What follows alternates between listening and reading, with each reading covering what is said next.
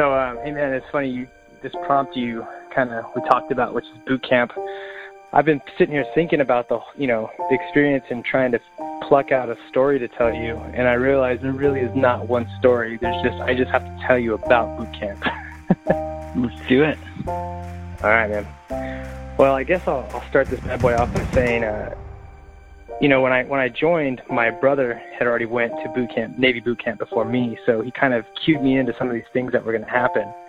And, he got out of boot camp, and he was already doing his A school, which is where you learn your trade or whatever in the Navy. And he would even tell me, certain things after the fact. And he's like, you know what though, man? He's like, you just never know. Like, you're not going to know until you do it.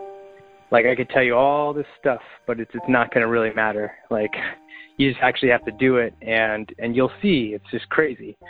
But so that was kind of he kind of prepared me for this whole thing. And so I remember actually getting off, because they have you stay at some hotel, and they pick you up on a bus, and they drive you. This is over in Great Lakes, Illinois. So, depending on what time of year you go, it's either really cold or really hot.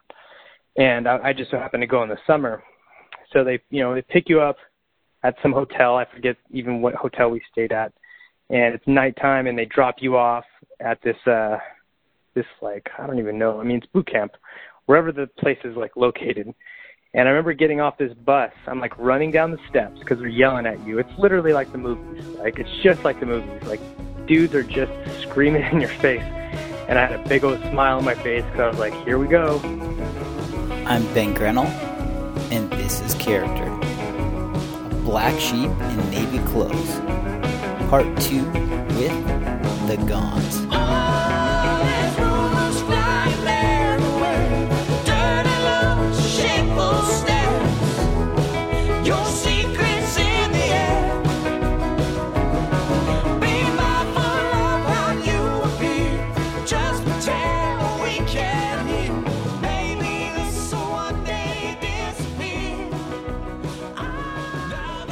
There's so many details that I actually forget. I think it is really early in the morning. I remember it was dark, so it had to have been early in the morning. But you're pumped. You have a little bit of a smirk on your face. Yeah. I'm like, dude, this is about to go down right now. All the stories he told. Here we go. A little too coy for their liking. Yeah, well, dude, there's so much, man. So, I was also very aware that you do not want to stand out in boot camp. So it was just sort of if you could imagine, I was smiling to myself. I don't know if anybody could necessarily, because there's a bunch of dudes. So I'm not trying to stand out for sure, but I'm just aware that this is about to go down right now. And this is because your bro crimed you, right? Yeah, he told me about everything. So I don't think I was surprised by any actual event that happened, but you can't be prepared for it because it's the context. It's the people you're with. It's it's the sort of, I guess you'd call them drill sergeants hold on, there's this kid outside that just loves to just yell. Let me just close this window. Basically in the Navy, they call them petty officers. That's they're petty officers and they're chiefs. But in the movies, I guess you'd think of them like a drill sergeant. I don't think they have a formal name in the Navy, but these guys, there's just different variations of these dudes. And, the guys that you go to boot camp with, there's just so many people from around America that you could never be prepared for it. So it's the context of people you're with that makes it what it is. I mean, in the events too, the things that you do, yeah, of course, but yeah, man. First thing that happens when you get there is you're allowed to make one phone call. I think you make 2 phone calls the entire time you're in boot camp. This is the first one. And it's just to tell your family, I made it, I'm here. And that's basically it. You don't say much. I think nowadays they have you actually ship they'll have you box up your belongings, the clothes that you came there with, and ship it back to your family. But back when I went, you would put your clothes in a bag and you lock it up or something like that. I forget exactly what happens, but I remember when I graduated, I was able to open this bag back up, kind of like a time capsule, oh, here's those clothes. And so you make a phone call and have you against the wall. They're yelling at you, and they're basically, the first 2 weeks, they're just going to process you. And what that means is, like, they're going to give you, like, a piss test. They're going to, like, shave your head. They're going to give you clothes. I mean, all this stuff, like, it's going to happen real quick. And so they have you go in this room, and you strip down. And there's, like, a guy this small guy. He's, like, walking across the table, on top of the tables, yelling at us. And, like, they're giving us clothes and, like, just, like, processing us. And they strip you down, and then they're, like, giving you instructions, like, do this, do that. And you're just trying not to screw up. I mean, the instructions are simple, but, like, it's so intense that you're like, okay, don't screw that up. Like, basically what they tell you is exactly what you do. So eventually you get dressed or whatever in all of the military stuff that they put you in. And it's called Smurfs. That's what it's basically like the Navy sweats, like blue sweats, like sweatpants, a blue, like hoodie, like a Navy hoodie with like a white shirt and these stupid New Balance shoes. They're just like these white shoes. I mean, you look like such a nerd, man. And it's, go ahead. No, man, I'm just laughing. It's good. It's so funny because you can tell how long somebody's been there based on sort of what they're wearing, how worn in it is, and like their hair length, like how long their hair is, because you get like one haircut there, or I'm sorry, you get two haircuts. You get your head gets shaved, and then they give you another haircut later on, and then they give you, this is probably the most important piece of a thing you'll wear in boot camp. They give you a hat that says recruit on it. And so you wear this stupid like recruit hat. Like, I look dumb in hats, but it is like, I don't know, man. It's sort of the icing, or like the cherry on top of the cake, so to speak, or whatever. And is it like an army hat or like a baseball hat? It's like a baseball hat that says it's a blue hat that says in gold letters recruit, like in big bold like condensed letters across the front of it. So there's no question that you're a recruit. And this is important later because, later on you actually see dudes marching around with a hat that says Navy on it. And they are gods. Like, you're just like, no way. But right here, I mean, where we're at, it's a totally different part of the campus that they have you at. Like I said, they're processing you. So there's like 2 weeks you spend in like almost like it's like a mock sort of situation. It's like there's all these bunks and stuff, but it's not exactly what you're about to end up in, which is like a totally different scenario. And so, so they process you. They have you do like a piss test. They do all these things. They check the arches in your feet, all that stuff to make sure you're good to go. What? Go ahead. Yeah. So like, okay, they give you a piss test just to see if you're doing drugs. They basically want to make sure. Go ahead. If you're doing drugs, you get kicked out, I'm guessing. Exactly. Yeah. Like day one, they basically want to make sure you stay true to, because I think you got sworn before all this, and you had to sign some paperwork to basically say you weren't going to do anything, that would deviate. And also you didn't lie about any of your medical conditions. So this is like, they're sort of getting you down to neutral to make sure everything is what you said it was. And once they process you, like, it's on. Like, I mean, I think the first 2 weeks they have you, no, that must have been later. I remember they gave us some shots and stuff, and that's later on, I think. It was definitely later on. I'll tell you about that. Go ahead. But dude, why do they check your feet? Like, can't they just, like, let's say you've got flat arches, can't they just give you some Dr. Scholl's and you're all sorted? Oh, no. I mean, I think like flat foot is like one of the things that you cannot have when you're in the military. It has to do with your your mobility, man. Like, it's one of those things where it's just known, I think, at least I know it to be true, that you can't join the military if you have flat feet. Like, if you have arches and it's something to do with your mobility and your capability to be able to move.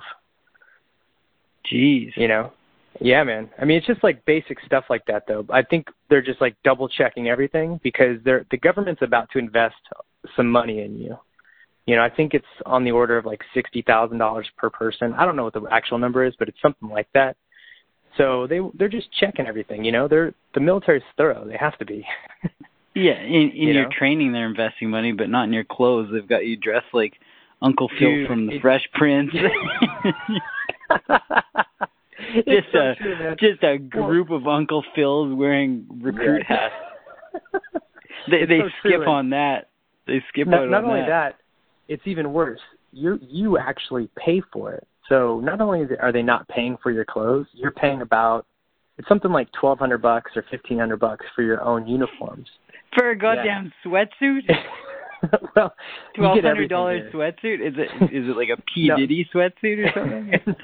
No. They actually give you like you get your actual uniforms too. So like your dress blues, your dress whites. I mean, the Navy actually has quite a few uniforms. You have what's called your utilities. You have what is it? It's like a jumpsuit. That's pretty cool, I guess. And then you have, like I said, a pea coat. I think I said that. And that's the one you kept. Your coat. Oh, I tried to. Yeah.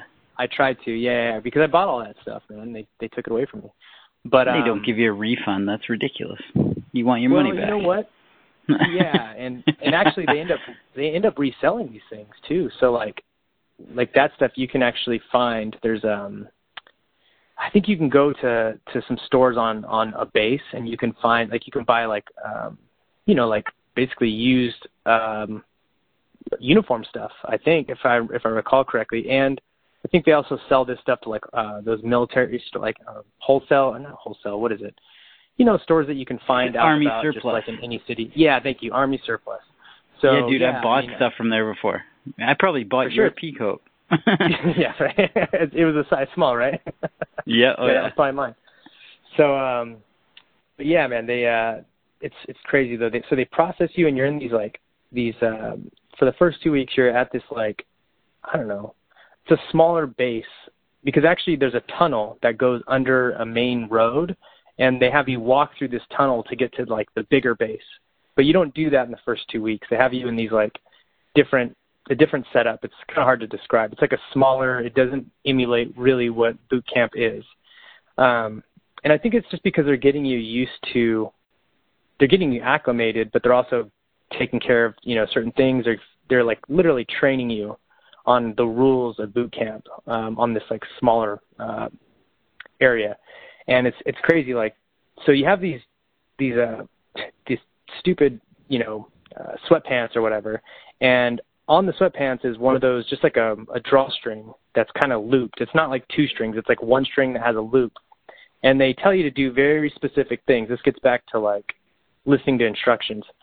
So you're standing at attention, in your where your racks are at, your beds, and they're yelling at you and doing all this stuff. And they told you at some point they told you to tuck this thing in. And I remember this guy, I guess he didn't tuck it in, or it was poking out just a little bit. And one of the petty officers is yelling at him, and these guys are kind of funny actually. So it's a double-edged sword. They have to be careful because they'll say some funny stuff. But he yells at the guy and he tells him to take that string and pull it over his head. He's like, weren't you listening to me? They kind of just interrogating him. So he has to take out this little string that's around his waist and pull his sweatpants up. So they're almost like fishing waders or whatever you call those. And he has to take that drawstring and put it over his head like it's a necklace. And so this guy's just standing at attention with his like a camel toe, like a front wedgie, man. And they're just yelling at you, so they mess with you.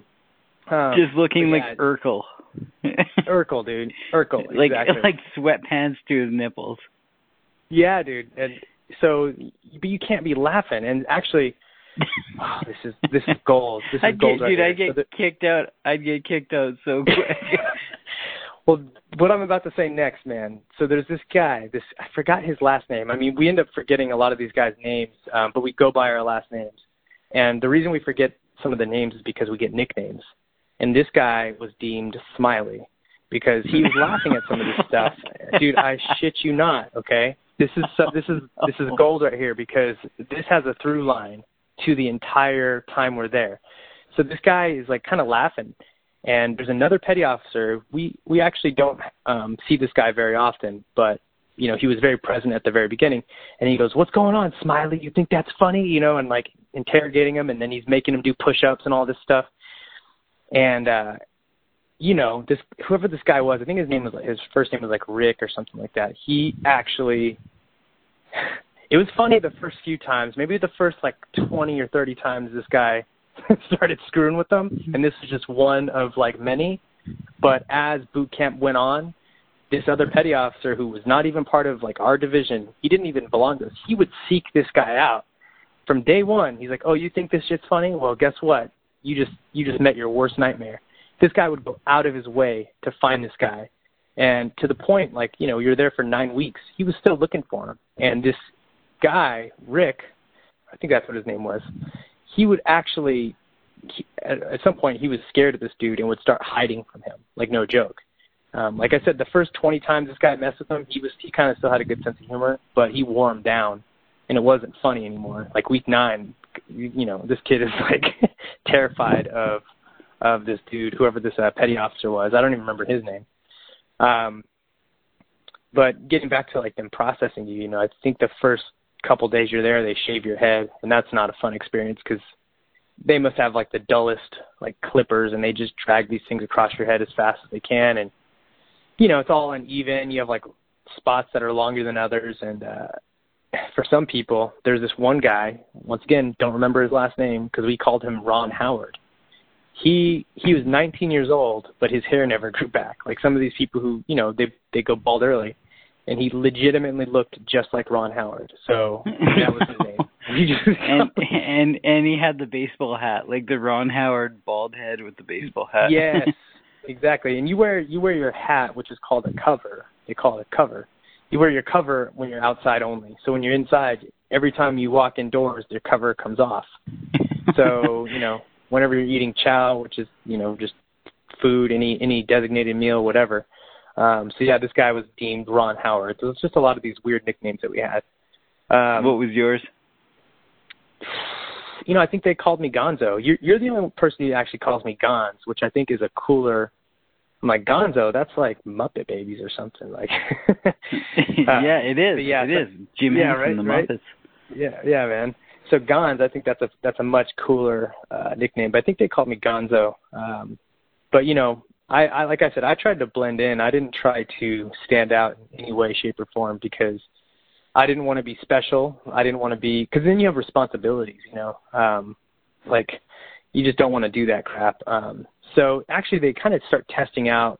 One of the first things you have to learn how to do is march as like a group of people, and this is just like bad news bears, man. Like when you first start trying to do this, it looks awful. It's like a traffic congestion. But they have 2 guys who facilitate this whole marching thing, and I think this is such an incredible part of the boot camp experience. So one of them is called the APOC, and the other one's called the RROC. And the APOC is the guy, he holds a sword, and I don't think he has it at the beginning, but eventually, they get all this like fancy stuff. But he calls out he basically tells the mass of people like what they're gonna do, like company halt or on your right flank march, like that kind of stuff. So he calls that stuff out. And then there's the other guy, which is this is probably the coolest part, the RROC. So they're looking for somebody who can actually sing. Because, you start out with like 1, 2, 3, 4, and every odd number is your left foot, every even number is your right foot. But eventually, when you get good, and this happens like later on, and this is pretty cool, this is about like teamwork, and I think that's why it's so neat, is your RROC, whenever you find that guy who can sing well, because they kind of go through different dudes, they'll try different guys out, and they'll make fun of them because they can't sing. But, they start to develop a style so that monotonous, like 1, 2, 3, 4 becomes like a, I'm going to try to do it right now. It's like a 1, 2, 3, 4, 2, 3, 4, 4, like something like kind of a melody to it. And it's pretty neat because you can, if you're not with your division, let's say you had to stay back at what's called the ship. If you're back at the ship and you're not with your division, you can hear them pulling in, it's just a parking lot, but they call it the grinder. So you can hear them pulling into the grinder because you can identify your RROC. So that's what's kind of cool. You're like, oh, there's my team, Because everybody's got their own style. Exactly. Everyone has their own voice and their own style and their own, like, they'll come up with some crazy, like, it evolves. Like I'll try it again. Like, it'll be like 1, 2, 3, 4, 2, 3, 4. They want 2. 1, 2, 3, 4, 3, 4, 3, 4. They want 2, 3, 4. 2, 3, 4. They want 4. They want 4. They want. Like that kind of thing. Yeah, so it's like they'll riff off of it. They'll make it their own, and they have their own voice. Our guy, he had like a really cool, like a smoky voice, and you're just like, oh man, there's something about that. But anyway, so in the early days, they're looking for these. They're trying to designate these people, like who's going to be this, who's going to be that. There's like a guy who has to take care of the laundry, so he's like the laundry PO. So he has to like bag the laundry and like do the laundry or whatever. There's a master at arms. I think master at arms is like actually a police officer. Meanwhile, Smiley's just playing hide and seek. Yeah. Seriously, designated really hide and seeker. Hide and seek, like run to the bathroom and hide, or like hide under the racks, like under the bed. And so poor guy. Yeah, I mean, he kind of painted himself into that corner. But we thought it was hilarious, and the one thing about our division, because eventually you get what's called a brother division. And the brother division is like your competition, and you're designated a number. We were 315, and our brother division was 316. And, when you make it over to the actual boot camp, the real campus, you're in these long, almost like it's like a dorm room that has a bunch of beds. I would say about 80, well, not 80 beds. It has to house about 80 people. And so there's beds on one side and beds on the other. It's called the starboard and the port. So that's like a ship. So the port side being, port, and the starboard being the ocean side. And then the front of it's called like forward, and then the back is called aft. That's just the name of it. So you basically learn these like real basic principles of being on a ship. But, certain guys, if they're like the APOC or the RROC, they have a very specific bed that they sleep in that's all the way at the front, or the master at arms. So that's why you don't want to be too special. Is if you don't want to, because they're going to see you. And my thing was I just wanted to blend in so I could get through boot camp as easy as possible. Because, you have like certain expectations and stuff like that. So yeah, man, I don't know where I'm going with this story, but just kind of giving you the layout here. And boot camp, like, I mean, it sounds, you're trying to blend in, but it sounds like it's super hard once you get into like some of the drills and some of there have to be physical and mental exercises that they make you do. Oh yeah, it's the sort of the thing that people don't really understand, at least with the Navy. I'm not going to speak for everybody else, but the Navy really is not physically that demanding. Actually, most of what you do is like quote unquote school. Like you have to like literally go and do classes and sit in class, and like you have like books and stuff, and you have to. I mean, because they're teaching you about like being on an aircraft carrier is super dangerous. Being like around like lines and ropes, and I mean, this is all about the Navy's all about attention to detail. Like you have to know that nothing is out of place. That's why that guy took that string and put it over that guy's head.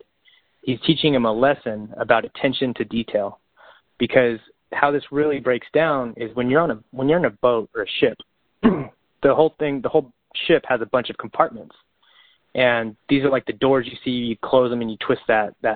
It almost looks like a steering wheel to like close the compartment. That's really important, because if you start to take on water, you need to start compartmentalizing and shutting certain compartments off, and you need to start pumping that water out of that compartment with pumps. They're called like P100s. They're just a pump. But if there's something like, say, a T-shirt, which is called gear adrift, if that's just chilling out and it's not supposed to be out, and that gets caught in the pump, you just sunk the ship. You just killed your shipmates. You just killed everybody on this boat. And that's why that's why they're so like, hard-assed about this type of stuff. And this really does show it. There's some stories here, but basically, when you do get to the real boot camp setting, the ship, as we call it. I'll just call it the ship from here on out, which is really just where all your bunk beds are at. When you get on that ship, eventually they have you do watch. You stand night watch. And I forget exactly how. Everybody has to do it. There's somebody standing watch at the forward part of the boat and at the aft part of the ship. And the reason they do this is because at night, the petty officers, there's two sort of sets of petty officers. There's like the ones who actually are responsible for you. We had, everyone has about three. So we had two petty officers and a chief. A chief just is like a higher ranking guy. He just has been on longer or whatever. But basically 3 guys are responsible for watching us, Division 315. And sometimes these guys will go through at night to all the ships. Like, it's kind of like their duty, I guess. This is part of like the interrogation part of boot camp. You don't know if you're going to get your petty officers or somebody else's, but they'll come in at night and they'll wake everybody up and they'll go through your shit to make sure you're not like, they check stuff. Like, people get real lazy. If you wanted to like leave a pin out but you didn't want anybody to know it, you'd like tuck it in where you kind of have these like these cabinets that you put your clothes in. You're supposed to fold them in a very specific way. Everything has to be folded in a very, very specific way. But you could kind of tuck your ink pen into like these certain spots if you were being lazy, and they'll come around and they'll check. Like, basically all of these cabinets have clothes at night. It's called like night stow. You put all your clothes away. And what they do is they'll come in and they'll just start grabbing clothes and ripping them out at like 3 a.m, yelling at you, talking about gear drift. and the night watch has to like basically, whoever's in the front or the back, they have to address the petty officer in a certain way and all this stuff. But these guys interrogate you because they're training you like, hey, basically don't get lazy. We're going to catch you every single time you guys get lazy, and we're going to make it hell on you. And this is my favorite thing because I just knew they were going to do this. So like, I folded my clothes so perfectly. Like, I was just like, I would wait for them. When they'd come in, I was like, yeah, me smiling again. And I'd watch them turn on their flashlight and look at my night stow and be like, dang, that's pretty good. Like, they would say that like audibly, like, oh, wow, look at those clothes. And I'm like, yeah, motherfucker, you can't get me, because I knew. How would you know? How would you know they were coming in? I didn't actually know because it was random, but it was like I just prepared for it every single time. Every time I went to bed, I was like, these things are going to be folded so perfectly that they can't mess with me. Like, it was just preparation. But like, when they came in, I was kind of excited. So I'm like, all right, like, go ahead and check it out. You're going to like what you see. Like, I just wasn't lazy about that. Because I'm like, what am I going to do, man? I'm in boot camp. Like, I don't have time. I have a bunch of time. I have all the time to fold my clothes correctly, But you're almost doing it to like piss them off because they want to catch you, but then you're like, yeah, man, I'm 2 steps ahead of you. Exactly. Dude, you're not going to ruin my sleep. It was really being 2 steps ahead. And actually, this is kind of what got me, I wouldn't say in trouble, but it got me, so that what they made me eventually, because I was good at folding my clothes and attention to detail, so they made me what's called a section leader. So now I'm in charge of 5 or 6 dudes, because I know how to do my job well. Now I have to watch these dorks, and show them how to do it. Which is not what you want. It's not what you want because now you stand out. They give you, it's called a collar device. Like, if you've ever seen in any military movie, you'll see like an anchor or like a bird, or you'll see these different things on somebody's actual collar. And it signifies like their ranking. And so they gave me a collar device. So like, I actually had like a ranking among my peers, which has just meant that, there's just I think there's 6 or so section leaders or whatever. There's a handful, maybe 8. I don't know what it is anymore. But you basically are in charge of watching. You're like a middle manager. That's what you are. You're a middle manager. You're in charge of watching the lowest level guys, and you kind of show them how to do whatever it is they don't know what to do. So now you have to be responsible for yourself and others, which is whatever. I mean, it wasn't that big of a deal, and it actually ended up playing out pretty well later on. But the thing I didn't like about it was when they made me a section leader, I had a bunk with a guy from Texas, and I really liked him. We were good friends, and his name was J. Ray. I actually remember his name. But yeah, me and J. Ray, man, we were buds. And eventually I had to move. I had to go to a different section. They're like, oh, you're over here now. I'm like, ah, shit. So I had to move my rack to a different place, and it just meant that I had to watch these guys. So, it kind of, like I said, it played against me to be a little too on point. But it didn't really, it really informed my time there. It actually made it kind of interesting because when you're at boot camp, when you actually get to the real deal campus and you're doing stuff, the whole boot camp is running on recruits. So everybody in their 5th week, it's called Cruise Week. Cruise Week is your week to do everything that needs to be done. So, for example, when you're in the galley getting food, somebody's serving you that food. Well, those people are on Cruise Week. That's their 5th week there. And they run, so, it kind of, every 5th week, it changes over. And these recruits take over. That's like a primary job of like running, doing the food and dishing it out. But since I was a section leader, this actually runs into a kind of a funny story. I was actually in the schoolhouse. I told you about the schoolhouse before, or at least the primary thing we do at boot camp is pretty much like after lunch, it always seemed like after you would eat, they would send you to this like schoolhouse and you'd sit there and you have these like big thick books and you'd be learning about like, how to like tie off a line so it doesn't snap, or don't ever, certain things that you don't want to do so you don't get killed or don't kill others when you're on a ship. And so the schoolhouse is where everybody has to go at some point to, throughout the training to like check off this whole manual and learn all this crap. Well, I was assigned to the schoolhouse. Instead of dishing out food on my 5th week, I was actually like a janitor inside the schoolhouse. And it was kind of cool. Like I was lucky. I was actually really lucky because all of the other guys, the RPOC, the AROC, Master at Arms, like these other dudes, they actually had to strip and wax the floor inside the ship, which seemed like a pretty crummy job. Like all I had to do was like push a broom and like, mop some stuff up or whatever. And I was pretty much by myself. That's why it was so cool. And I'd find myself in these sort of lounges that were for petty officers, like the History Channel would be on. And I would just be like wide-eyed, like, oh, wow. Like, because you haven't seen anything that resembles the outside world, And so you're like, holy crap. Yeah. But there's like a vending machine and there's like candy in there and you're starting to get some ideas about, ooh, maybe I can get some candy or, whatever. But so the reason this is kind of interesting is because, like I said, in the ship, all these, like the handful of like special people, they're basically stripping all of the wax off the floor and then re-waxing this whole thing. It takes like a week to do it because it's a big job. And basically all the maintenance work that it takes to keep the boot camp running, that's what everyone's doing. And since I have this like sort of lighter weight job, I literally march by myself, which is really crazy because there's this other set of petty officers I forgot to tell you about. They're called RDCs. They have like a red like arm, like a thing around their arm, and they're basically like great white sharks, like on the campus of this whole thing. They're like highway patrol or cops. And what they do, like my petty officers, like the 3 dudes who are in charge of watching us, these guys have to answer to them.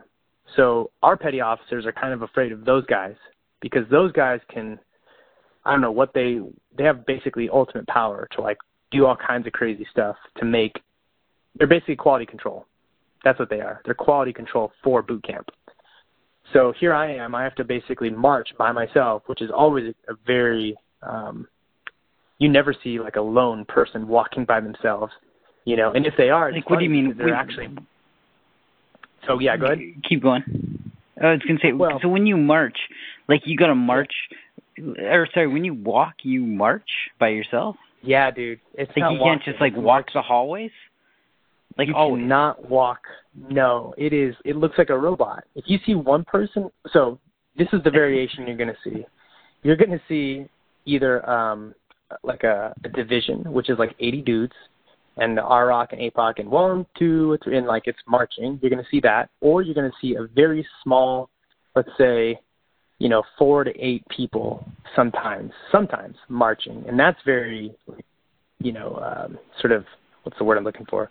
Conspicuous, I guess. Like if you see like 4 or 5 or 8 guys, you're like, okay, what are you guys doing? And especially if you see one person, it's like, what the hell are you up to? Like, why aren't you with your division? That's basically the question that's going on. But sometimes there's good reason. And to your point, it is marching. Like whenever you hit a corner, you don't like casually walk. you make a 90-degree pivot, and it looks like a robot. So like it's like 3:31 a.m. Mm-hmm. You're in bed. All of a sudden, you got to drop a deuce for some reason. You get out of the top bunk, and you have to fucking march to take a dump? I guess fair enough. Inside that ship, you're allowed to be as much of a human being as you can. I mean, there's still rules, but no, you don't have to march inside your ship. But outside of that ship, like that building it's essentially like a hallway full of beds. And right outside of that, once your hat is on, you're marching. There's no walking. There's no casual walking whatsoever. It only exists inside where your beds are at. That's the only time you're really, I mean, even in the schoolhouse, you basically march down the hallway. You don't just walk. So it's a good question. It's a fair point. You can't be like dragging your leg like a homeboy, just like. No, dude, there's none of that crap. You're asking for it, man. So the only way I'm able to even get to the schoolhouse is like I have to march there by myself and have a little piece of paper in my my breast pocket, and it's like it has to be signed off by somebody. It's called an interstation pass, and you put that bitch in your pocket and you march to wherever you're going. And if you get pulled over by an RDC, which is likely, they're going to be like, "Where's your interstation pass?" And you pull it out, and you present it, and they check it, and then they let you go. You're like, okay, boom, and it's. Even though you know you're on the up and up, it's still scary because you're just like, you don't even know, they could get you for other stuff and you're not even sure what that is. But the one thing that's constantly going through your mind when you're at boot camp is, I don't want to get set back in training, because you're there for 9 weeks and that 9 weeks feels like forever because every day is almost exactly the same. It's just repetition, and you're just like, you start to lose touch with time in a way. You're like, man, I'm going to be here forever. This feels like prison. It feels like worse than prison because you're not even allowed to, like, one of the things is you can't go to sleep whenever you want to. So when you're in class, you're falling asleep all the time, and they're like yelling at you, and you have to stand up with your book in the back of the classroom and like try not to fall asleep. So in some ways it's like feels like worse than prison. You don't get to play cards. They caught a guy playing chess with himself via he was writing just the coordinates down in a book. Like, that's all he was doing. He got in trouble. What do you mean? He was just thinking of his moves to himself, and they didn't like that? Yes. They're like, what's this? No. Yeah, dude. That's why it's worse than prison, because you're like, you can't even, like, play your own solitary game of chess on a piece of paper in a book. But, like, what, can you journal to yourself?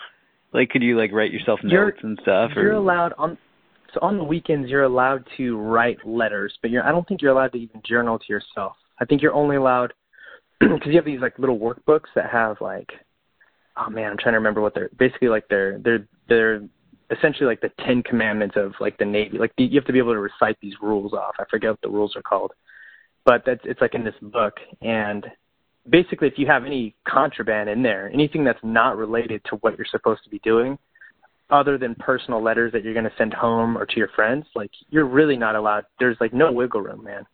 It's very strict, you know. Yeah,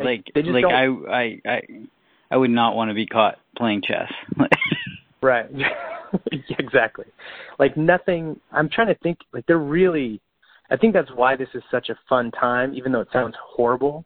Is because you're really not allowed to do so much that you make the best of what it is when you're there with these guys. And it's kind of a horrible experience, but at the same time, you end up laughing harder than you've ever laughed in your life, you know, like because the moments that happen, like just the camaraderie. And the thing about our division, 315, is we didn't give a shit about being good at anything. You know, you see these divisions who are marching with all these flags, and they look awesome. They look like, whoa, like this division is decked out. Our division collectively just decided, like, we don't care. We're not trying to be like the best division. We just want to get through boot camp. And it was kind of the best decision ever because 316, they wanted to be like the Cobra Kai, or I don't know. They wanted to be like excellent and kind of like snarky at the same time, like our brother division. And we were just like, whatever, dude. You win, go ahead, whatever you want. So that was actually really fun. It created some different scenarios for us that we had a great time. I'm sure I'm going to get to those. But back to the schoolhouse situation. So week 5, cruise week, march into the schoolhouse, and I'm in there cleaning up stuff. It's a pretty light job. And eventually they let me go. I have to report to somebody, and they're like, all right, like, you've done your job for the day. I'm sure they checked all my work, and, I was pretty thorough about stuff. So send me on home or whatever. Send me back to the ship. And, I have a collar device. I'm special. I'm supposed to be excellent or something. I don't know. But I get back, and, I'm here with the other special guys, the RPOC, A-Rock, all these different dudes. And, I'm like, oh, you guys are still stripping the floor, huh? Like, in the ship. And I'm thinking, well, I'm sure as hell not going to help you guys do this because I finished my job for the day. So inside, there's basically we have a really big restroom area because it's a bunch of toilets, and then there's a bunch of showers in there. It's like a community shower, one big room with just a bunch of shower heads. And basically this bathroom kind of spirals a little bit, it does a spiral, and it goes back to where there's a bunch of folding tables. And I guess that's mostly for the laundry PO. He uses these tables to maybe I've never really used them, so I guess they just sort clothes in there.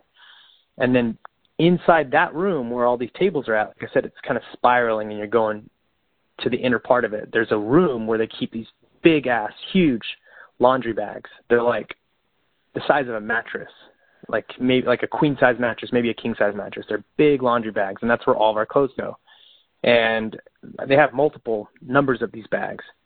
And I know about this laundry room, and I'm like, okay, I'm going to go back there. I'm going to take a nap because it's really dark in there, and, you can basically lay on these big laundry bags. And I think I'd done this a couple times because every time I came back, like I said, I'm not going to help these guys strip and wax the floors. I've already done my job for the day. So this was probably the third time within the week that I was, doing this, and I flip on the light, and it was kind of there was a guy in there. He was the laundry PO. His last name was Flowers. That's his last name. He's a real funny guy too. So I flip on the light. I'm like, oh, hey, Flowers. He's like, hey, man, what's up? Turn the light off, lay on one of the bags. And the next thing I remember is what the fuck are you doing? And I'm I'm just running now. I just was sleeping, and now I'm running. I'm in trouble. My petty officer, he decided to go check on things, and he caught me and Flowers just taking a nap on the laundry bags. And he's yelling at me. He's like, you're supposed to be a leader, or whatever the hell. And the funny thing is when they start counting, 1, 2, 3, 4, that you're supposed to do burpees, up downs is what they're called, but burpees. So you're, squatting to the ground, doing a push-up, jumping up in the air. So he just starts counting, and we're just doing burpees. I went from I'm taking a nice little nap to now I'm running, and now I'm doing burpees. And I'm just oh, shit. I'm going to get demoted. I'm going to get in trouble.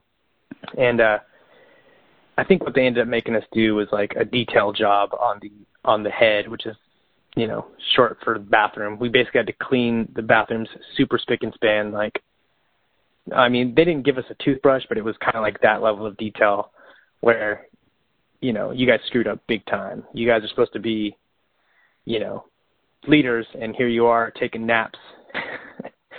So is that for real? They actually give people a toothbrush to clean? Is that a punishment?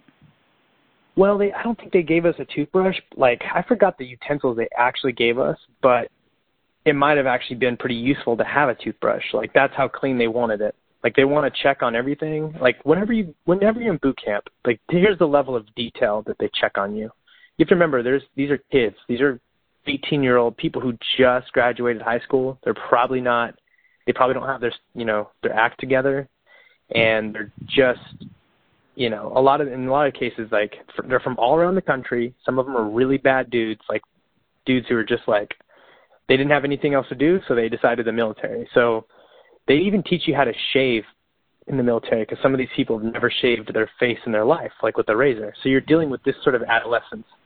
And so that's, there's a lot of, I don't know, it's just hard to explain, but just a lot of different types of personalities. So what they do when they have you shave, it's very specific. They get really close to your face, and they check to make sure, did you get every bit of peach fuzz off your face? When you're wearing your uniforms, they're literally looking for any threads that are just not, you take fingernail clippers and you go through all of your uniforms. Like, this is part of how you get set up, like the first couple weeks, and you clip off every stray thread that exists around the, like the buttons, like all that stuff. You clip every single thread off. So like, that's the level of like basic detail. So I got in trouble for something I definitely wasn't supposed to be doing, and they wanted me to clean the bathroom. So if that's the level of basic detail, they're going to have more scrutinizing detail on the way I cleaned that bathroom. So like I said, I don't remember the tools they gave me, but it might have been useful to have a toothbrush. like it might have been easier in some case. Like, oh, this is a great tool. Let me just use this. But, you know, I mean, at the same time, the military, they can't make you do certain things because people actually die in boot camp because they don't drink enough water. Like, it happens all the time. No way. Yeah, man. So you wear like a canteen, like a green belt with a canteen, and they have to remind you to drink water all the time. Like, when you're marching, they'll have you stop and they'll say hydrate, and then everybody everybody at the same time like pulls their canteen out and you drink water. And in the summer months, it gets really hot there, and basically, I mean, I'm from Bakersfield, California, where it gets like 110, 115 in the summer. So I'm very used to this type of weather. I'm like, oh yeah, this is nothing. But other people, they've never been in this kind of heat, and they're not aware enough to know that you have to be drinking more water than they're actually consuming. So people will die of dehydration. Like, you know, you'll hear ambulances at night. Like, oh, there goes another one. Like, you're not sure if they're going to, you don't really know the details of it, but you know that people definitely die because they just were too stupid to not consume enough water. It just happens, you know? So, and this happens on the regular. Like, this is like a regular occurrence. Yes, because you'll know that something happened when you hear an ambulance, and it's usually, like I said, we were there in the summer, so it's usually because somebody was probably dehydrated. Like, that's the only reason, really. I mean, unless something else happened, but like, dudes weren't really like fighting or beating each other up in boot camp, so like usually that was like the main cause of like why. I'm sure there were other instances of things happening, but it was sort of a common knowledge, like, you know, don't be that guy, basically. That's what it was, is like, you guys better drink water because this happens like way too often. Like, don't be an idiot. Just drink water when we tell you to. Drink enough of it. Like, some of you people, they have to remind you to do basic stuff because some guys just aren't, you know, they're just not thinking all the way through. So yeah, like I said, it's common knowledge that people get dehydrated. Some guys are busy playing chess in their notebooks. Yeah, dude. Well, that guy, I forgot his name too, but he was an interesting dude. He actually could do like a cricket sound with his mouth. Like, eventually we started screwing with the petty officers, you know, because we knew enough of what the rules were, and like, you know, we knew what we could and couldn't get away with. And I think at a certain point, once you get your act together enough, maybe there's a little bit of leniency. But that guy, he actually could do a cricket sound with his mouth. And so when you're standing at attention, you'd hear a cricket. And petty officers would be like, they'd kind of think to themselves, like, is that an actual cricket? Or is somebody doing that? And then he would stop. And it was just a small enough movement that you couldn't really tell who was doing it. So we would mess with them back. Yeah, and I actually learned how to do it. So he taught us, like, dude, you got to teach me how to do that. So let me see if I can get some water here and try to do it for you real quick.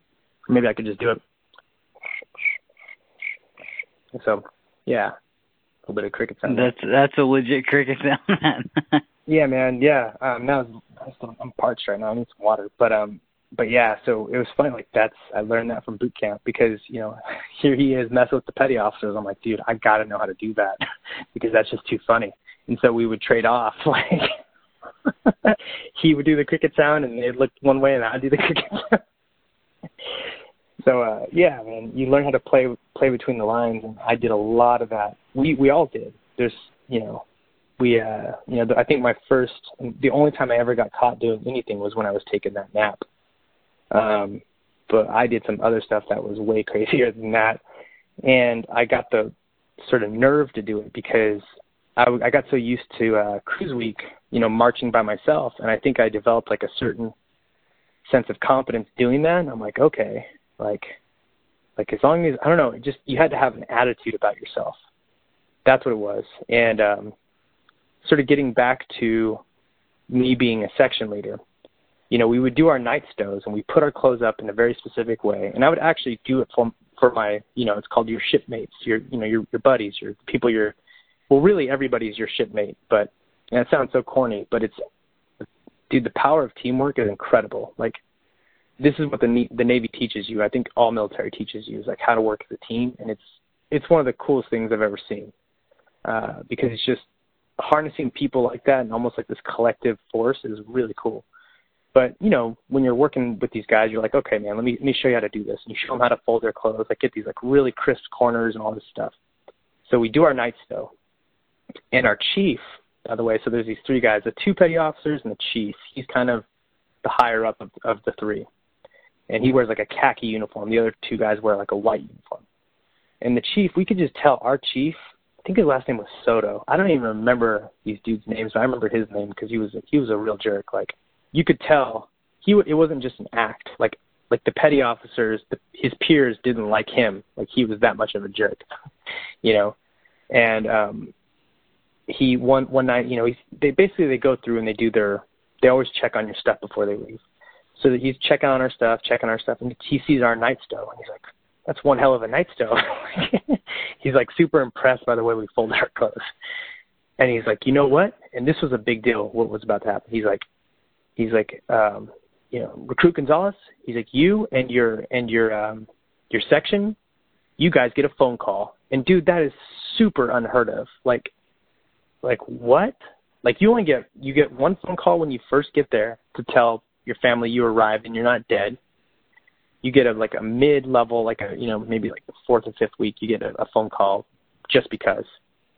So he just granted us like an unheard of additional phone call because we folded our clothes well. And everybody was like, what the heck? It was like we won the lottery. Like, everybody was super jealous. And so what that meant was we were going to, we were able to march over to like where the phone booths were, like our section, and we got an interstation pass that was filled out, all this stuff, put it in our pocket. We grouped up, like there was like 6 of us, and we marched down to the phone booths, which is pretty far away. And we made a phone call to our family. It was like an extra phone call we were able to make because our night stow looked so good.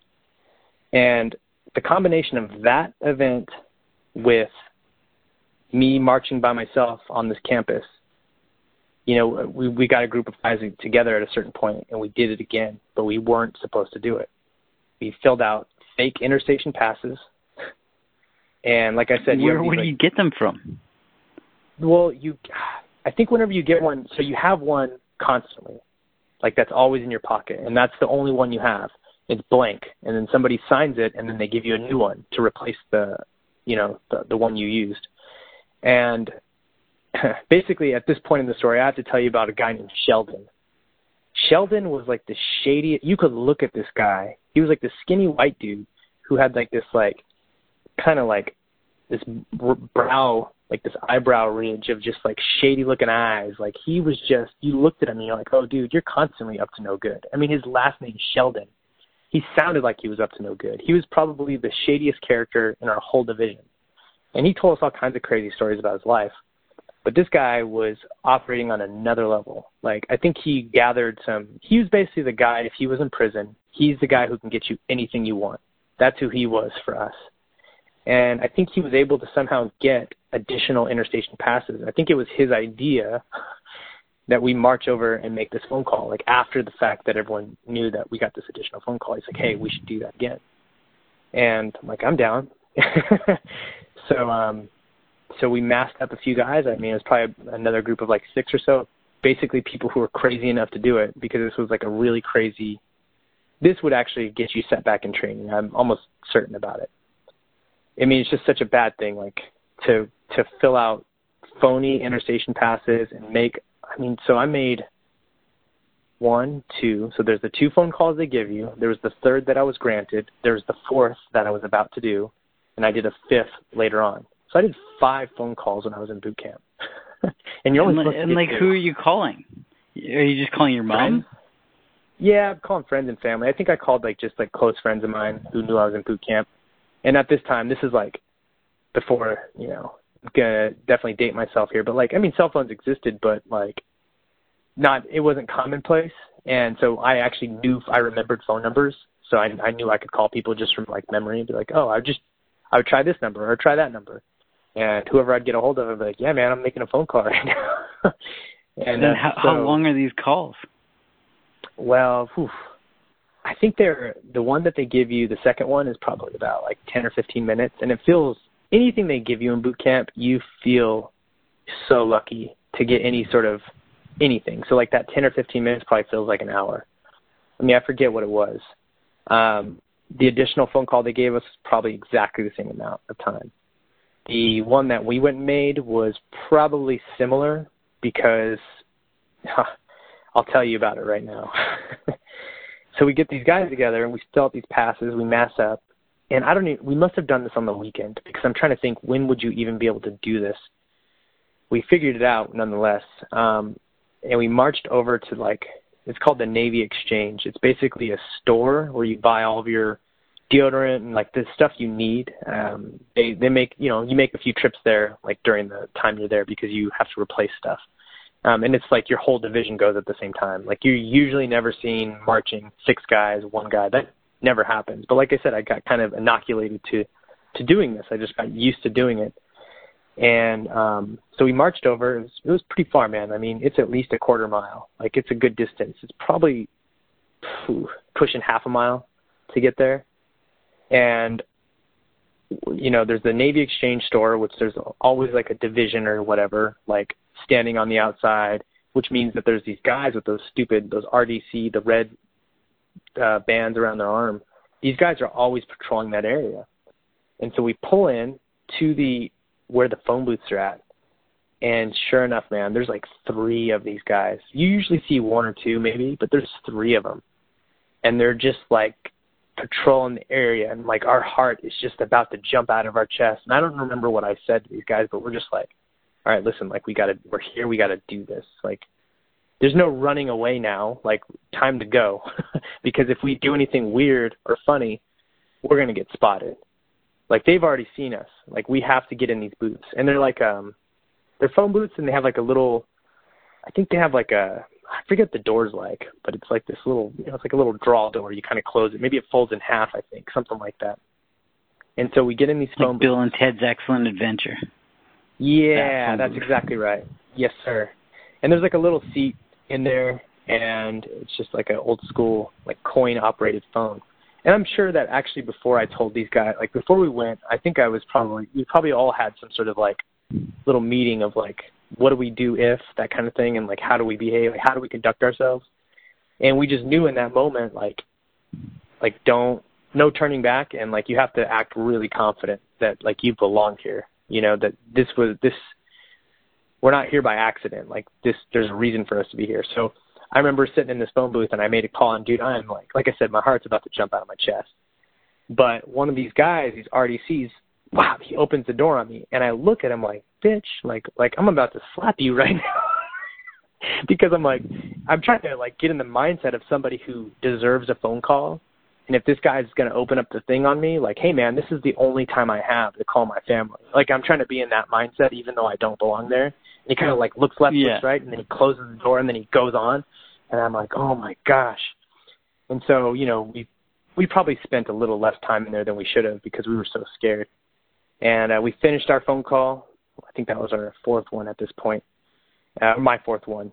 There's some other dudes who probably was the 3rd, whatever. But we masked up, and then we got the heck out of there. And that was pretty crazy. That was like one of the craziest things we did because we really exposed ourselves to being in boot camp longer than we needed to be. I mean, people did get set back in training, and you heard about it or you'd see it, and you're like, oh, that poor bastard. Like, that sucks. Like, you do not want to spend... So you got... Go ahead. Keep going, sorry.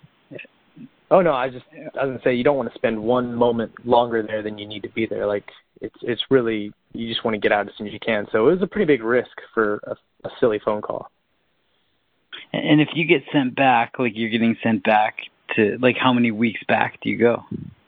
I think some guys, it depends on what they did wrong, but maybe a couple weeks. What they do, it sounds like what they do is they find a division that is appropriate, like has enough placement for you, and then they put you in that division. So I think it can vary. It can vary based on just like whatever is available. Because I'm sure some divisions they have too many people and you can't put somebody there, or there might be another division that has like just under, so you can put someone there.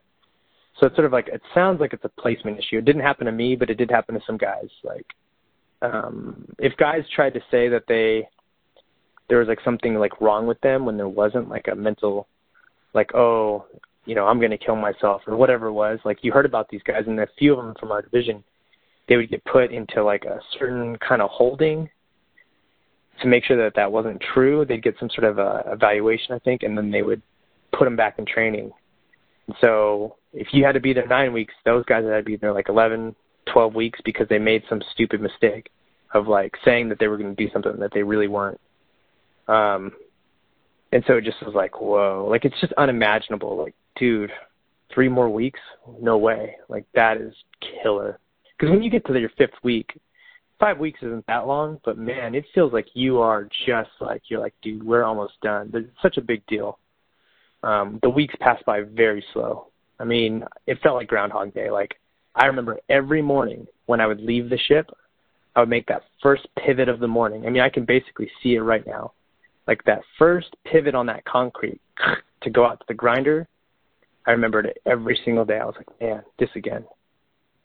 You know, like it just, no, there was like such little variation that it was hard to, you know, really figure out how long. I mean, you knew how long you were there for, but like, it felt like forever, you know, because you're not even allowed to like play chess on a piece of paper. Like, yeah, like you just feel like a robot. You actually do. It's mechanical. Yeah, you can't even go to sleep when you want to. Like even on the weekends, you know, it's sort of like your free time, but really what it is like the guys who are your petty officers, it's like they actually need a break. So one of those 3 guys would basically stay on duty and kind of like watch you guys and make sure you weren't doing anything stupid. And you had kind of free time, but it was really to write letters and maybe just to like hang out and kind of talk to your buddies or whatever. Sometimes we would like grapple and like wrestle and stuff like that, do stupid stuff like that. But even on that free time, you weren't allowed to lay in your rack. Like once you made your rack, your bed, that's it.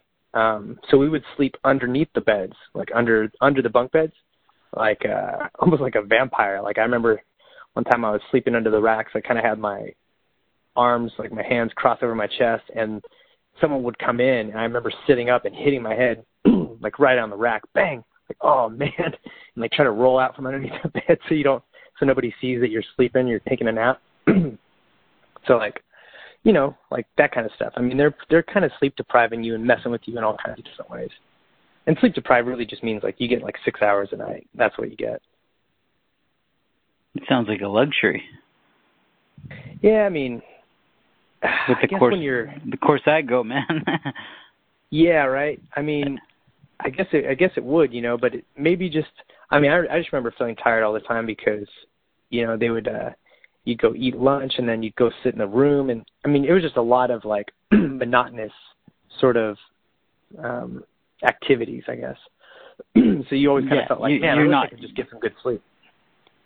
Yeah, and you're not like physically stimulated and mentally stimulated. Everything is just like so arbitrary and granular with the details that you have to follow. So then you're just like, you feel mentally defeated and broken down. You're just like, man, this is bullshit. When's this going to end? I mean, so it exhausts you, mentally exhausts you. Yeah, man, it's just like you're just looking for any variation, and a nap sounds like a really good way to pass the time.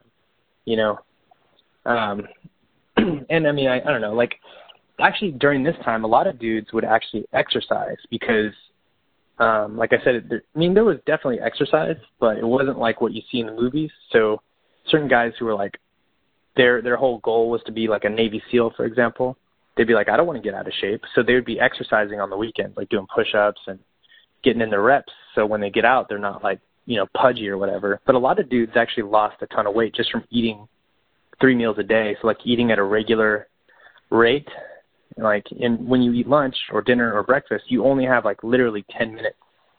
So you sit down and you eat. Like that's what I mean. You chow it down.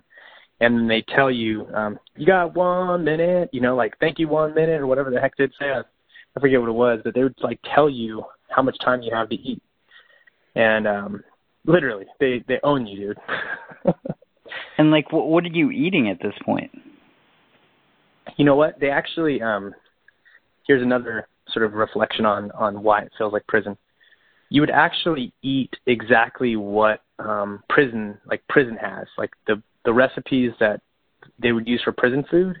I don't know how I knew this like fact, but you're basically eating what prisoners would eat. But on the upside, there would be, like, you would every now and then. I mean, I think every day they had like a little bit of, like, you'd get some sort of a treat. So like there would be like, oh, cake, like a little piece of cake or something like that. But every now and then, like in the morning, for breakfast, like sometimes nothing would be good. So like the bread would be stale, or like sometimes the milk was bad, and you're like, man, what the heck am I going to eat? Like you'd eat dry cereal, or, like you just try to figure out, or a banana. Like sometimes the food wasn't up to par. So you just have to eat whatever. But it was just whatever they fed you, and there weren't very many options. Like you're not having filet mignon and sauté in a red wine reduction. Man. Not quite. In fact, my brother, when he was actually on the ship, he told me this. He said that because he had to work, I think everybody at some point works in the galley or the kitchen. And he said that when he was opening up a package of meat, it said grade D meat, as in like dog, grade D meat for military or personnel use only. Like that's what the box said. I was like, whoa, dude. Like the worst kind of possible food. Meat. Yeah, like just barely for human consumption. I'm sure like there's like dog food that's healthier than that, Oh, dude, man, I remember. I don't remember when this came out, but there was like, I can't remember. It was an article. It was like last year or the year before, and there was this. I guess it was like a food distributor in China, and they had this meat that they had tried to ship to the U.S. Like I don't know why they had so much meat or what they were doing, but it was like literally 50 years old. Like it was like 50-year-old meat, man, because it's like time stamped with a date, and they changed the date on it, and they were trying to like distribute it to the U.S. and somehow they got caught. Yeah, dude, it was 50 years old. And then when they were asked about like why they did that, they're like, well, man, it's frozen. And like, yeah, point well taken. It's not going bad, but I don't think there's too many nutrients in 50-year-old. That dude, that's like grade W meat. Like that's worse. That's beyond. That's like that's bottom. I don't even know what to say about that. The only thing I can think of is like Austin Powers and how you would like chronologically freeze a human being. Like that's the only other meat you might be able to freeze longer. I don't even know if that. Dude, 50 years old. So your grade D meat. Yeah, your grade D meat could have been 50 years old. Yeah, at least it's not China meat. Right? It could have been though. You never know. Yeah, right. But yeah, dude. It's savage. Anyway, I don't know. Boot camp, like the freaking prison food, I think is where this was all headed or from or whatever. But yeah, man, I don't know. The military. I remember when we first talked. Like this is sort of your initiation into the whole thing. They just own you and they feed you crap, and it's the military, man. It's bad. Crazy. Did you guys have? So you've got airplanes coming and going from the ship. Yeah, right? I mean, it's an aircraft carrier. Yeah, it is, and I mean, like I actually didn't spend any time on a carrier or on any boat or ship. I mean, they're called ships, but I call them boats. But yeah, there's literally like my brother. He was an electronics technician, so he worked on a plane that's called like an E3 or something like that. I forget what it's called, but it basically has like a disc on top of it. It's like a really weird looking plane. And those things, I guess, would take off and land on the carriers, and, they like shoot them off. They shoot the jets off with like this cable. And that's how they can get up to speed in such a short distance. And whenever they're landing, that same cable catches them. I guess that they shoot them off with it's more like a trigger type thing, but it like basically like launches the plane off that boat. Savage. So you got to see planes come and go. You weren't on the ship for that long, it sounds like, but you still saw it. Well, no. When we were in, actually, I was supposed to be stationed. I think I had like a seat. I wasn't stationed on a ship. I mean, this was before I got out. I knew where I was going to be stationed. They had me stationed at a place where the airplanes would be. I think it was it wasn't a ship, but it was where the airplanes would be landing and taking off. It was like a land station, like land duty. I think it was shore duty. That's the word I was looking for. It was like a shore duty station where I would like load film into like the wings of airplanes. So I have to imagine that these airplanes, maybe they were like, I never knew what they were, but it seems like they would have been maybe a little bit big for like an aircraft carrier. I'm not really sure though. And that's when you were supposed to go, or you were in out on the East Coast. That's where when you got out. That's where you ended up going. Oh yeah, it cut out a little bit, but yeah, actually, so to pick up, I think from what you were saying, basically, when you get out of boot camp, you go to your A school, which is where you learn your trade, and that's where I was stationed on the East Coast in Maryland, on an Army base called Fort Meade, Maryland, and I learned photography there. And then they were going to ship me, I wasn't going to go very far, but my next station after that was Oceana, Virginia. There's I think it's Virginia Beach or whatever, which is like the really big Navy base, but I was going to go to a smaller base in Oceana, which is what we're talking about now. And like I said, I think it was shore duty, and I think that they had like sort of like a an air base basically for planes to take off and land, and that's where I was supposed to go. Dude, is that Norfolk? Is that what Oceana is? Yeah, it's like right over there. I mean, I think Oceana was like, honestly, man, I don't even know, but I from my recollection, I think Oceana was like a smaller base around Norfolk, but it wasn't Norfolk. Norfolk was like the big Navy base. I think it's the biggest Navy base in America. So Oceana I've been was out there, man. Oh yeah, pretty crazy. Pretty big? Yeah, I haven't been on the ships or anything, but okay. When I was out in Norfolk, you could see the ships everywhere, and I was like, "Geez, yeah, crazy!" And it's just exactly. A lot of people in the city are just they're people from the Navy. Right, there's just such a predominant presence of the military. You're there, and it's you're basically. I mean, I've never been there, but my understanding is when you're in Norfolk, it's you're basically surrounded by everything Navy. And I had enough of the Navy at that point.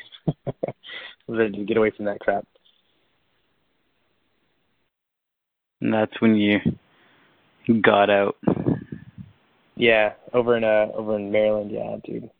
Because as you could probably tell with this whole boot camp thing, man. I mean, this is just the tone of you're just so aware at this point of how much you do not belong to yourself, and that's a pretty crazy thought. And when you get out of boot camp and you go to A school, one of the things they sort of do is they wean you off boot camp because they know you're ready to go freaking hog wild, and some people still do. They go no matter what the Navy does. It's or the military. They try to wean you off, meaning they give you a certain set of rules when you first get to your duty station. They're all right, you still have to wear your uniforms all the time, no civilian clothes, and we're going to do inspections on your room, and they treat you sort of like you're in boot camp a little bit, but just to slowly take you down. So eventually you'll get your civilian clothes back, you can go out when you want, and you can start doing normal human things. But that's just so you don't get somewhere and run away or go party, and kill alcohol poisoning or whatever. But some people are just determined to sort of self-destruct or make a bunch of bad decisions. But yeah, it's dude, that 9 weeks, and that it's for other branches it's longer. It really is a process of brainwashing.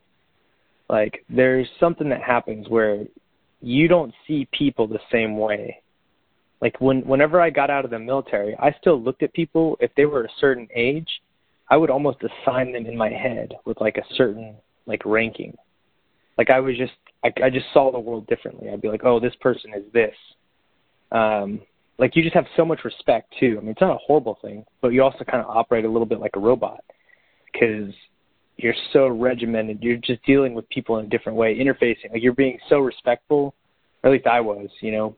But at the same time, I've always been I still did very like rebellious things, but it didn't change the fact that it felt like I was like brainwashed or sort of made to appreciate things in a different way. I don't know. It's hard to explain. So, I mean, it's always good to see, like, the more diversity experiences you have and the more exposure to different things. And if a person's open-minded, the more that influences them, right? The more in a positive way. Yeah. It's just you almost become more empathetic towards all these different situations. But, like, how long did it take for you to kind of undo that indoctrination in your mind? You know, it doesn't happen overnight. You don't snap your fingers, but... Over a year for sure. And I'll give you an example. Like, this is pretty crazy, man. So whenever I was at my duty station, I wasn't my duty station, the A school, they have this thing called a 1MC. 1MC is just a microphone. It's kind of like when you're in school and like the principal would talk on this like this little speaker, you know. So they had this 1MC, and when they press the button down, like in the office, to like tell everybody in the ship, or not the ship, but on that base, rather in these barracks, that's what they are. I'm looking for all the right words. They would tell people, like, they'd make some sort of announcement in the barracks, but there's that, like, white noise that happens right before they talk. It's like a, and then they say something. And when you hear that sound, you listen. You're like, okay, they're about to tell us something. Listen up, you know, and then they make whatever announcement. So long after I'd been out of the Navy, I was living with a buddy of mine, and I'm laying in bed. And by the way, I would wake up every day, like after like 6 hours of sleep. Always wake up 6 hours. Like it was like clockwork. I don't know how long that took, but that happened. Like I could sleep in, but I would just wake up and I couldn't go back to sleep. So that was one thing. But the other thing was laying in bed and there's water running through the pipes. And I sat up in bed to listen to the 1MC. I sat up. It was almost like post-traumatic stress disorder or something. Like you hear a sound and you associate it so much with something that like it changes your physical like I sat up in my bed and I was like waiting for somebody to talk to me. And I'd already been out of the Navy for probably half a year at this point. And I was just like, whoa, that was weird. That was just water. Dude, I know what you're saying. Yeah. I've had stuff happen like that with stimulus where it's like you get some stimuli that you associate with one thing and it might have you might have like a negative impression of whatever that stimuli is, and you hear it in an unrelated sense, an unrelated environment, and all of a sudden you're like, your spidey senses go off, you're hypersensitive, you're like, whoa, yeah, what the fuck is that? And again, your brain is like automatic. It's like Pavlov's dog. You just start salivating all over the floor. You know, it's like you hear the bell. Programming, man. There you go. It's whatever. It is. Like I am actually super fascinated by whoever created these systems or like this thing of boot camp. However it works, I'm like very fascinated with whoever decided to make these decisions and like, you know, because like I said, you have certain things like the stuff you wear dictates how you feel, and like almost like your sense of accomplishment or like your self-esteem. You know, you have a recruit hat, you see the guy with the Navy hat, and you're like, no way. Like that guy is, like I said, he's like a god. Like that's so unreal. Like you're in the Navy, because before that you're a recruit. And so whatever that does to your psychology, like those types of almost like hazing, you know, they really, I mean, our boot camp was not, it's not the Marines. You know, the Marines are like actually like tough. We're a bunch of wimps compared to them. So it's like, and I think their boot camp is like 12 weeks. And they fire like live weapons. I mean, we fire weapons. We fire like a 9mm, but it's stupid. It's like at a fire range and it's stupid. But, you know, I could just imagine what those guys went through and like the sort of brainwashing that they went through, because, you know, it stuck with me, like I said, at least over a year. I mean, it had to have been like 2 years to really get it out. And that's not even 9 weeks. Plus, I guess I was in the military for just under a year. So maybe that had something to do with it. But really, boot camp is responsible for a lot of it. Yeah, dude. I mean, that's hardcore conditioning, right? Even, yeah. I think people can experience that even in a workplace. So if you're in, and I know, you know, I've had some separate conversations about things, but people in work environments where they might face adversity, that negativity doesn't just go away as soon as you go on vacation. It's not like your mind just resets, right? It's like it takes that is a hugely long underrated. Time. Yeah. Yeah, it's not like, underrated. Just go take a break. It's like, no, you're gonna have to take some time for your mind to actually reset and be refreshed. And even between jobs, if you go from one job to another, it's like your mind doesn't get back to its optimal state, right, where you're thinking insightful thoughts and it's performing at a high level. It's like, no, that doesn't happen if you faced adversity, right? And there's so many different ways of facing adversity. It could be recessionary, it could be compensation related, it could be we'll call it the psychological treatment, or the way that somebody's mental well-being in a workplace. But these are all factors that, like when you get the conditioning that does that to you, it takes time to undo it. It doesn't just happen overnight. And I think there's something about, I mean, I don't know.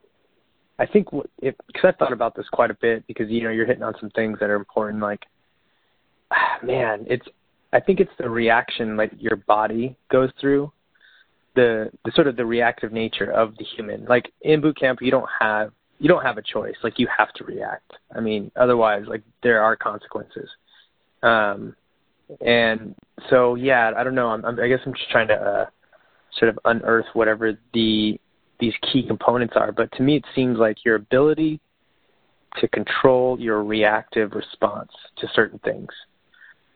So whether it's in the workplace or not, like, you know, if somebody's doing or saying something and like how that makes you feel, if you're able to control that reaction inside your body, I think that's the governing factor.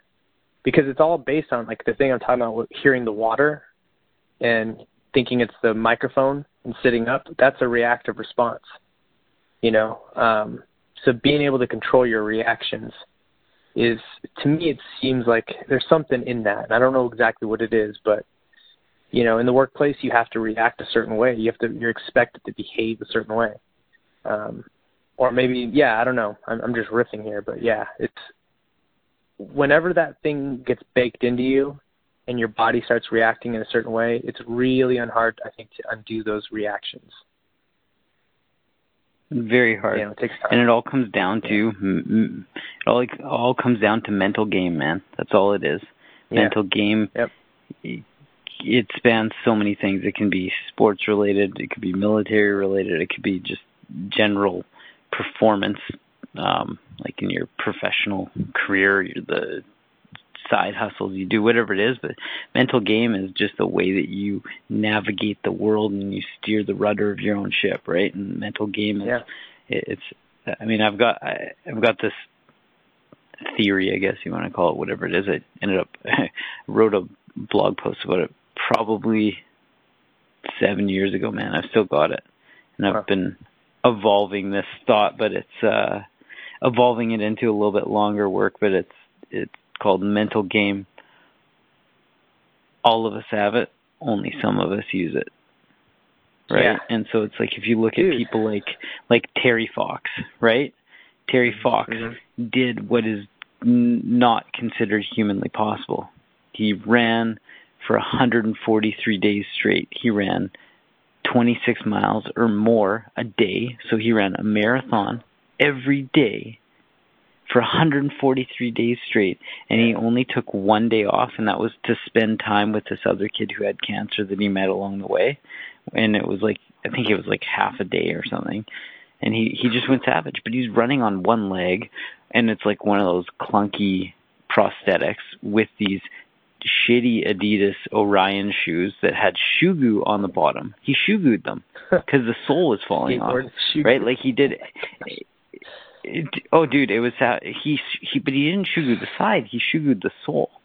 Right? And then he's got his like prosthetic belted on with like a leather strap. I mean, that's how old this shit was. We're talking the early 80s. So he did something that was not humanly possible through bad weather. Like it was extremely hot and extremely cold. Sometimes he's running through snow and he's running through a bunch of shit, but he did, if you told somebody, hey man, like I'm going to do this, regardless of that person's physical state. Somebody would say, that's not possible. A marathon a day for 143 days? Dude, Terry Fox did it because he had mental game. And everybody's got it. It's just not everybody exercises it. Probably the most important thing. I mean, honestly, I mean, I know this with fighting, but like, I mean, this is sort of what Mike Tyson was known for, and really his trainer, Cus D'Amato. I mean, he was the guy who talked about the mental aspect of fighting. He was like the first person to talk about it. And we see it in Mike Tyson, the way he looked at his opponents and never took his eyes off his opponents. But not just with Tyson, with any fighter, you can have these physical tools. And, we all have them. I mean, there's only so far you can really, like, a human body is a human body, and this guy may be stronger than you, but really what it comes down to is like your mental attitude about that fight, and if you're going to use those tools like the way you should, because your mind will hold you back from using the tools you have.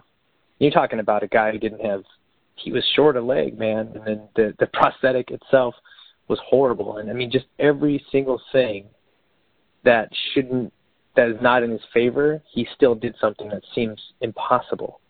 And so that's all because of his mind. And there's no doubt, it's like the mind, man, it is the game. It is the game. It is the game, man. It is the game. And it's what oscillates. That's what makes it crazy. Because some days, especially in the creative world, you go on these extreme highs and extreme lows where it's just up and down because it's a process. We're not robotic as creative people, and I mean, human beings aren't programmed to be robots. We're not. That's why we're humans. And so it's the mind, man. It's just how you control that mental game given the oscillation. That's the game. Yeah. I mean, it's so true, man. Yeah, you just said a bunch of stuff. I'm like, yeah. Especially with process as it relates to creativity, because it's not a linear process. It's not a checklist. It's just a process that is not linear. I mean, I don't even know how to say it, but, you have to basically map a bunch of mistakes to figure out what the solution is. At least that's how I see what it is that I do in design, looking for solutions. You're just trying to map all the mistakes and find that one solution that really works. And that can be daunting, and it can be, depending on the way, you see yourself or others see you. In that process, you can really second guess yourself about, am I doing this right? And so the mental game, man. Whew. I got to get on that. It's a crazy, isn't that life though? That's a crazy thing. It's just your map. If you're being honest with yourself, you're mapping your mistakes and you're trying to iterate on them and get better and learn from what you've done and have all these different experiences and say, I'm going to go here, I'm going to go there, and expose myself to all these things, and that's how you become who you are. Yeah, it's so true. Try a bunch, and then see, I guess when at the end of that, see like who you are, based on those things. And life is such a crazy thing because it's always evolving. And but yeah, life really is that. It's mapping a bunch of mistakes to figure out, at least, I tend to agree with you. It's like to figure out who you are, who am I? Like what resonates with me? And those things do change over time, but then it does seem like there are certain things that maybe like certain values or certain aspects to who we are as people that maybe don't change or don't vary all that much. And I think those are the things, it's like what resonates with me, like what kind of activities in the world should I be doing and who should I be doing them with?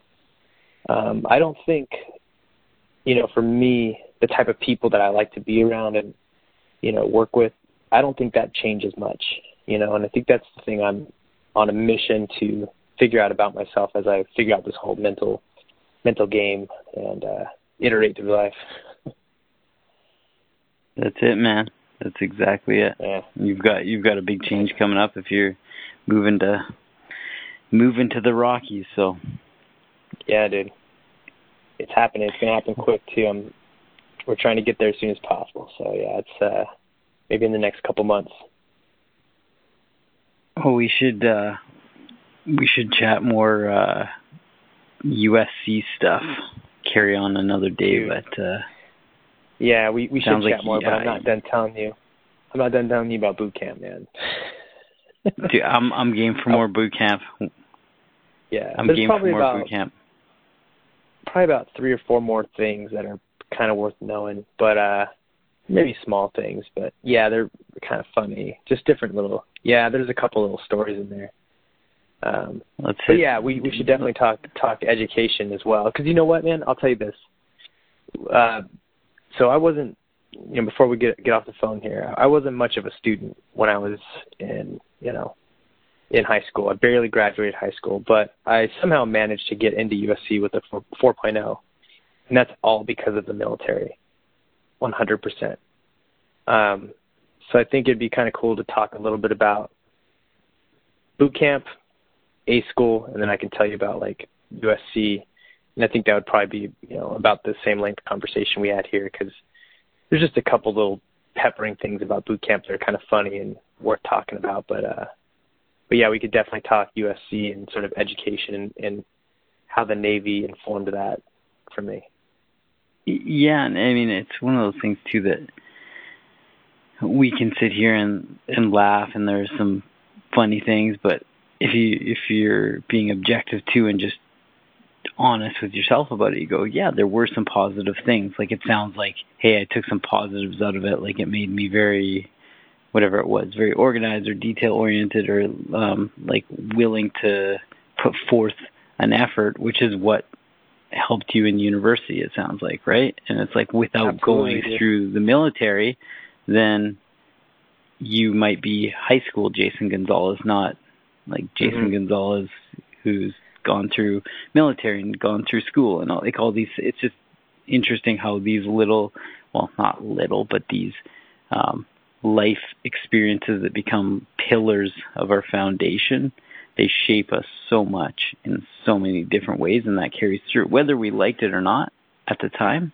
we can take out all the good things, all the things that are meaningful to us, and we can make it our own, right? And that's kind of what it sounds like the military did for you. Yeah, man, it challenges you. And so through that challenge, it shows you who you can be if you choose to challenge yourself. Like, because I didn't have anybody keeping me really honest. And when you step into the military, it confronts you and then it challenges you. And like I said, it shows you who you can be. Like, check this out.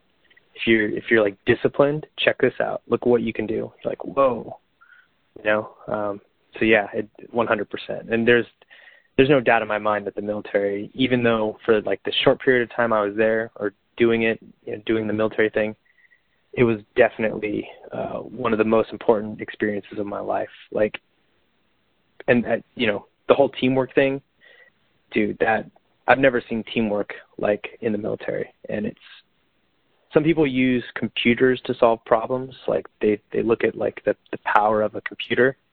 I look at people in the same way. I go, man, if we could operate like a team, like the way the military does, we would be unstoppable as human beings.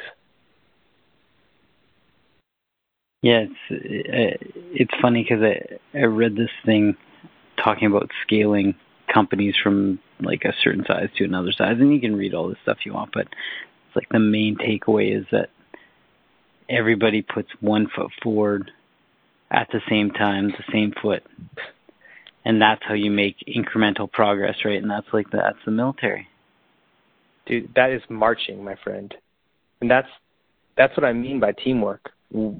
First thing is you guys are running into each other when you first figure it out. Everybody's mad at each other because you're literally all supposed to take a step at the same time.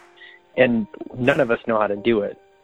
But then when you get that coordination and your RROC's calling out those numbers, and like, you know exactly when you're supposed to step, and you know that the guy behind you is going to step and the guy in front of you is going to step and you're going to step, it becomes magical.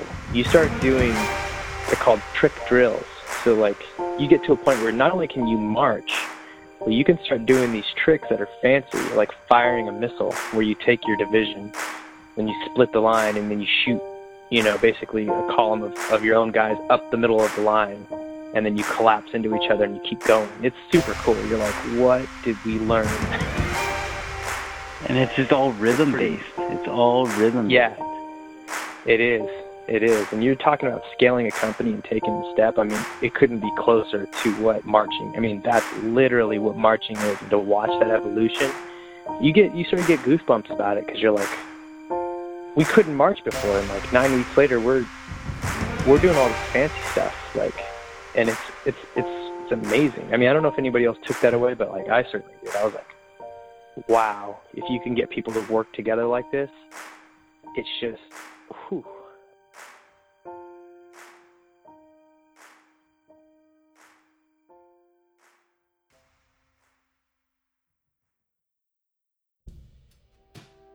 Do you remember the days when people used to have to walk around with torches?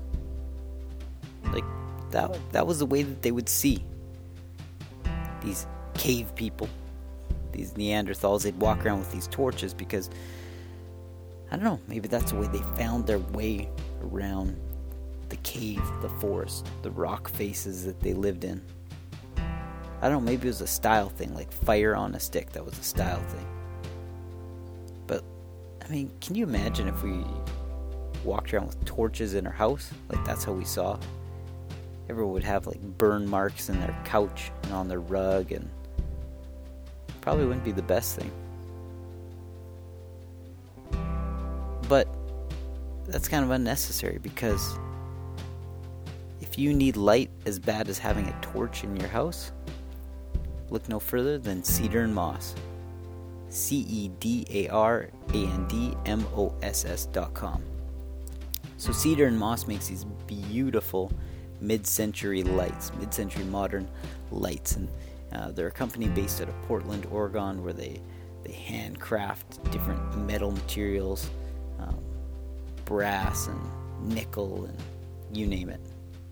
And they blow the glass, and every light's made to order. They're all custom made. I just ordered a bunch of them and put them up all over. It will be like a light show. It'll be like Christmas lights on the outside of a house, just random lights dispersed everywhere. Look pretty bad, I'm sure, if I did that, but it's not the plan. Anywho, Cedar and Moss, it sounds like an episode of Portlandia, these hipsters making these handcrafted lights, but they really are these beautiful crafts of art, if you want to call them that. They're really well thought out, and they're clean and simple designs. So if you need to drop a deuce in the middle of the night, you need to go do your business, you don't want to stub your toe on the way there, you got to get a Cedar and Moss light, one of those wall sconces. Just put it up. Make sure you can find your path to go do your business and get back to bed safely. If that's the case, if you need light so you can drop a number 2, maybe just a number 1, go check out Cedar and Moss. They'll cover you. They got you. The other company you can check out is Onnit, ONNIT.com. You see, Onnit, they're a total human optimization company. So we all know the way things are going. AI isn't coming. AI is here. Artificial intelligence is taking over, and people are starting to implant things in their bodies. We're not quite cyborgs, but we're slowly becoming them. Robots, becoming more robotic by day. And if you want to take the natural approach to becoming a robot, you want to enhance your human performance through natural supplements, you gotta go check out Onnit.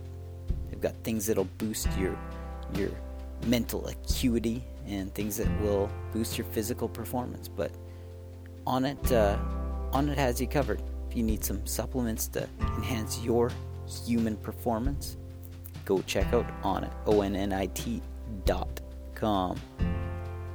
Last but not least, I can't thank everyone enough for their feedback. People who listen and they give feedback, I truly appreciate it. So a sincere thank you to anyone who takes the time to reach out, and there's been many people who've given feedback, whether they liked or didn't like an episode, and I love hearing that. I love hearing when people don't like things, and I love hearing when they do like things, and it helps to make this an iterative process. It helps to improve week after week in what we're doing with this whole character thing. So thank you if you've taken the time to give any feedback or reach out. I truly appreciate it. And if there is anything that you do like, any episodes you do like, what would be a massive favor or something that's greatly appreciated is if you don't mind sharing it. Just share it with one person.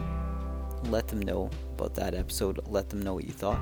And that's how this thing continues to grow. So if you feel so compelled to share an episode, I bow down. Thanks again for listening, and we'll see you next week with Part 3, the last episode with Jason Gonzalez.